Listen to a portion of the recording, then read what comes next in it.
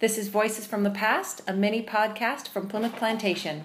We're taking you behind the scenes as the staff, historians, curators, and artisans prepare for the reenactment of the 1623 wedding between William Bradford and Alice Southworth.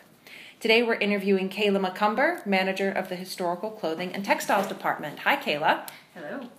So what brought you to Plymouth Plantation and your current role as manager of Historical Clothing and Textiles? Well, I have a long history with historic costuming. I studied theatrical costuming in undergrad at Ithaca College, and I really loved pretty much anything pre-19th century. So I interned at Hampton Court Palace in Tower of London while I was studying abroad in their costumed historical interpretation areas, and I just absolutely fell in love with sort of late medieval Renaissance times. So I then earned a master's from University in Glasgow in art history, focusing on displays of dress, because I loved that research and construction, both of costume history. So I ended up here. And can I ask you, when you say displays of dress, is that using fashion as displays of power, influence, status?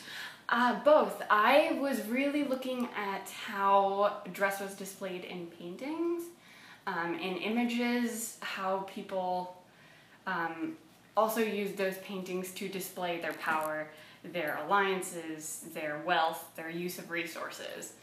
So it's a little bit of both. It's a big power play, and I love that. And paintings are one of the sources that you rely on very heavily here in the costume shop at Plymouth Plantation. Yeah, so it's really important to know, to be able to analyze those paintings and really tell what is artist's imagination, what is probable, what actually existed. There's a lot of things that are artist's imagination that we have to be able to sort through.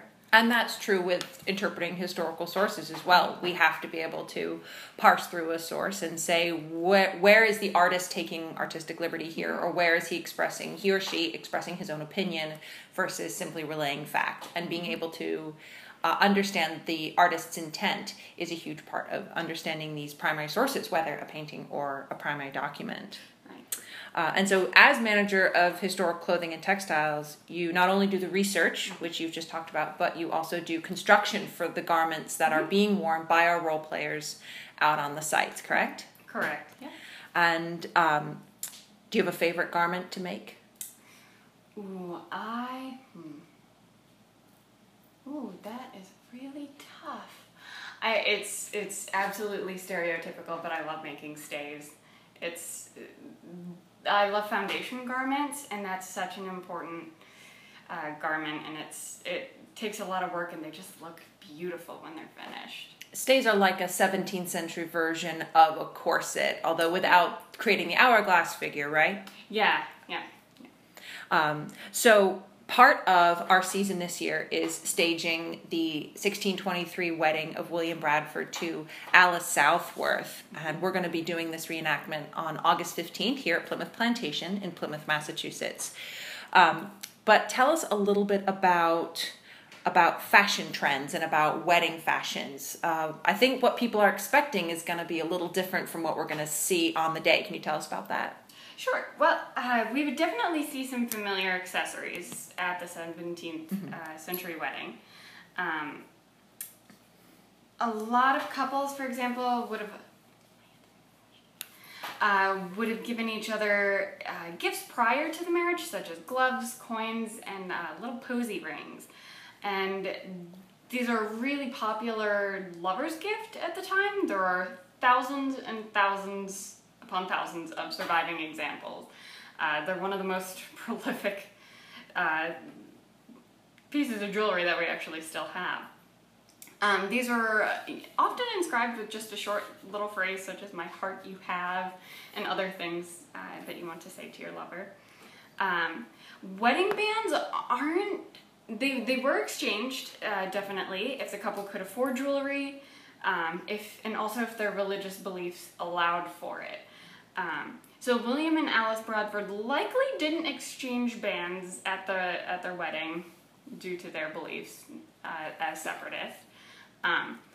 First-time brides would often wear a small wreath, often made of flowers, over their hair that's down. There's brides in Peter Bruegel the Elder's famous wedding scenes. They're immediately identifiable by their really long, flowing hair that has a simple little wreath over it. This is not Alice's first wedding, though, so she will probably have her hair up. Would she wear a coif, the white caps that we see on our pilgrim women today?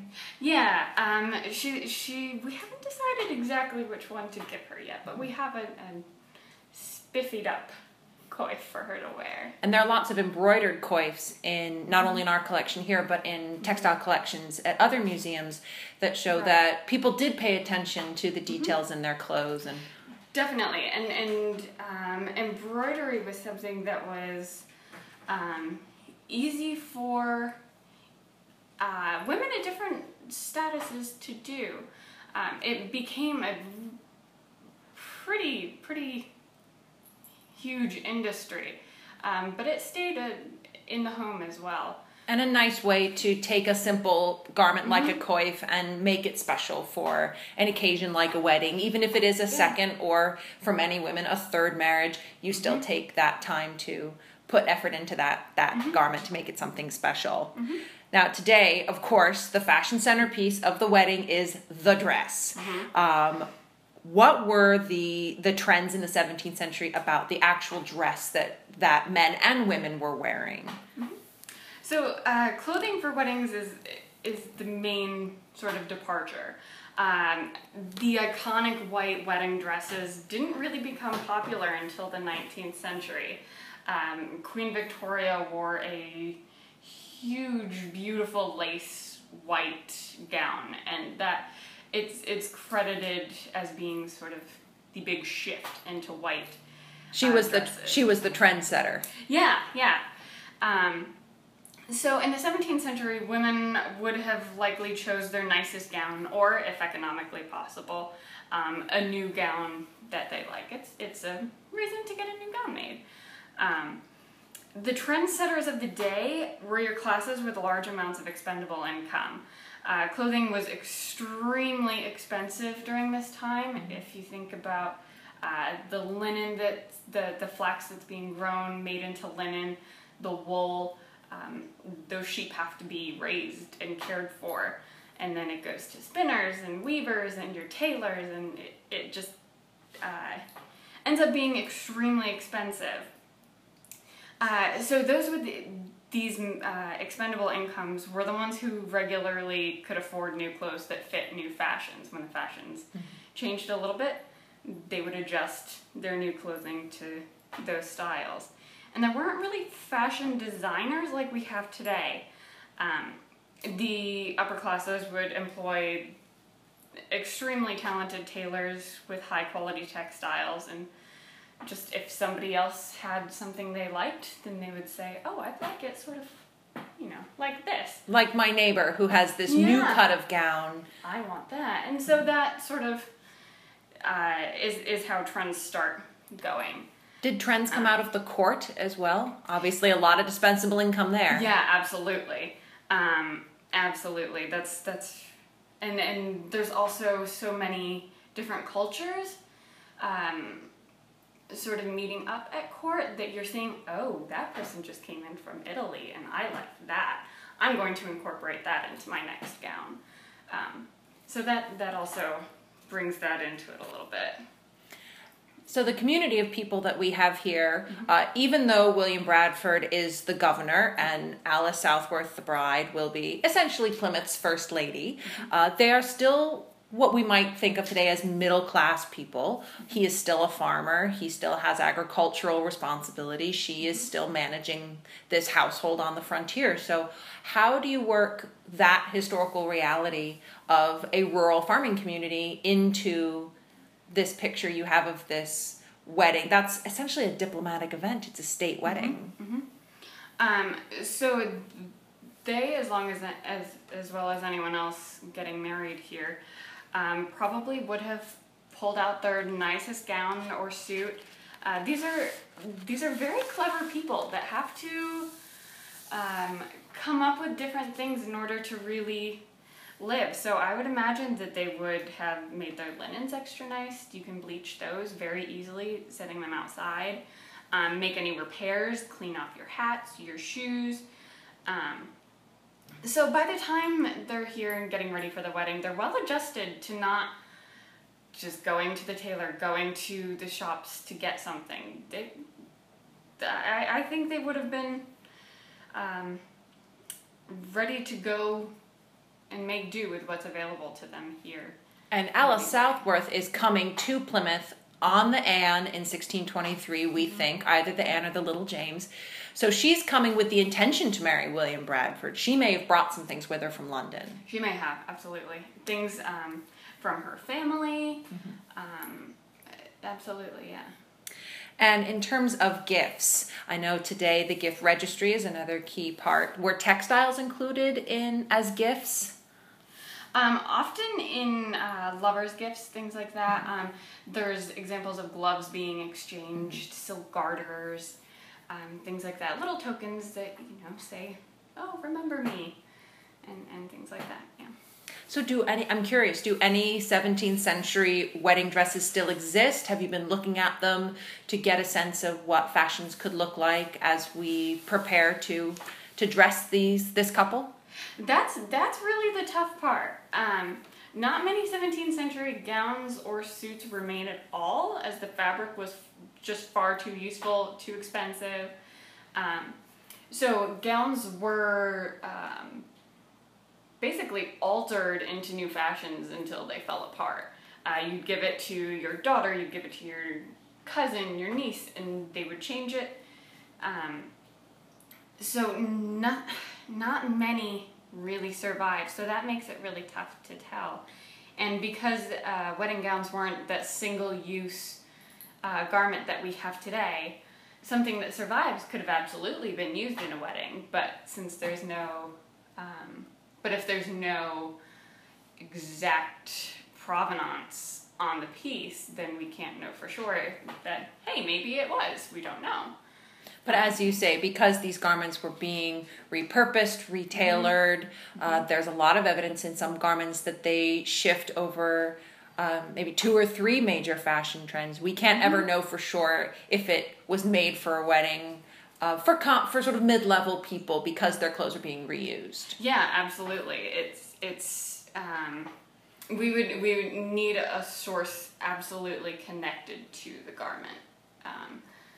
That it's really, we just don't know about them really. And it's important that as we're fashioning these people, that we make sure that every garment that they're wearing is being credibly used and is being researched. Right. And so the gowns that they have and the suits are, they are pieces that easily could be something that is worn to church or another event, something like that. It's not an extravagant piece like we see today. Something you might just have in your wardrobe for a special occasion. Right, it's that back of the closet sort of dress. So tell me a little bit about your plans for dressing the bride and groom on the day of our recreation of the 1623 Bradford wedding. Sure. So we have a collection of garments that we only pull out for special events like this. These are the so-called back of the closet gowns and suits that they're not going to be worn on an average day, so we just keep them here to keep them away from the elements, make sure that they're safe and last a really long time. They are pretty much fit and assigned to whoever is playing someone on one of these special event days. So we've had Allison for fitting. It really suits her economic station in history. It's a really nice color with just a little bit of trim. And for Bradford, we have another suit. It's a very smart black wool with just a little bit of yellow trim.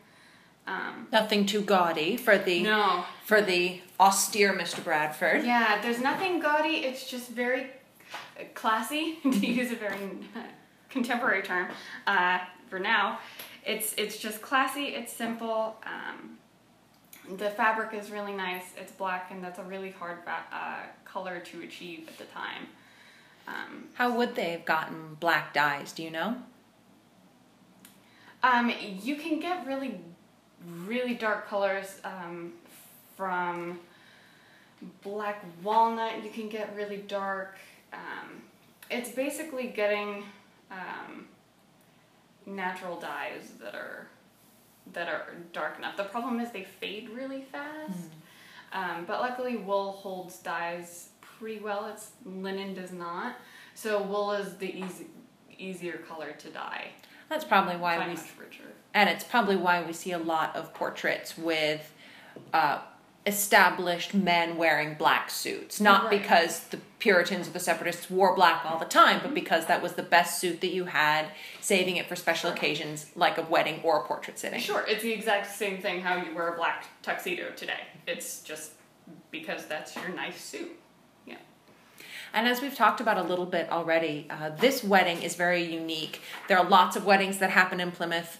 Plymouth Plantation routinely does the Warren wedding. We routinely do the Experience Mitchell Jane Cook wedding. We've done other weddings in the past, but the Bradford wedding is unique, and that's because it's a diplomatic event. It's a state wedding. So how does this impact the way you're thinking about costuming the event? What choices are you going to make to reflect the importance of this event, but also the reality of they're living here in a new colony on the edge of the wilderness? Sure. Weddings had long been extravagant events for the upper classes, nobility, etc., that were used as opportunities to show their use of resources, their wealth, their connections to others. So you could have servants wearing your livery, people displaying their allegiance to you. So I think with the Bradfords, we know from Emmanuel Altham's letters that Massasoit was given items like a hat and a coat, and these are the similar items that you would see given as diplomatic gifts in Europe at the time. Objects that are very identifiable to a certain group of people. So when that person goes off and wears it in front of others, they show that allegiance, that connection to that person. So I think that just, we have those ready to go for the day of, the coat and the hat and everything, so that we can show that connection, and that'll be visible to guests and everyone here. So evidence that there is a relationship. It's a relatively stable relationship in this early part of the colony, and we are underscoring this diplomatic event between the English at Plymouth and the Wampanoag from Patuxet, using textiles as gifts, but as well as using the textiles that you've talked about to celebrate this event. It is also a family event. It's a creation of a blended family. And so textiles really get to take center stage. Yeah, it's an exciting time, for sure. So if you were going to come to the Bradford wedding as a guest, maybe pick your smartest summer ensemble, something fun and comfortable for being in the museum, but maybe something a little special to celebrate the bride. They're going to wear wool, but I would suggest not wearing wool. Maybe cotton or something a little more comfortable for our modern visitors. Absolutely. Yeah. So my last question is for you, favorite part of a wedding, 17th century or 21st? I think it's all centuries. I gotta say the meal, the dinner, because it can make or break everything. If your guests are happy and fed, then they're gonna have a great time. But if you get airline food, essentially, they're not gonna be too happy. Not gonna have a lot of fun. No. Well, thank you, Kayla, again for participating in our podcast. This is Voices from the Past, a mini podcast from Plymouth Plantation. We hope to see you visiting us Saturday, August 15th for the recreation of the 1623 Bradford wedding.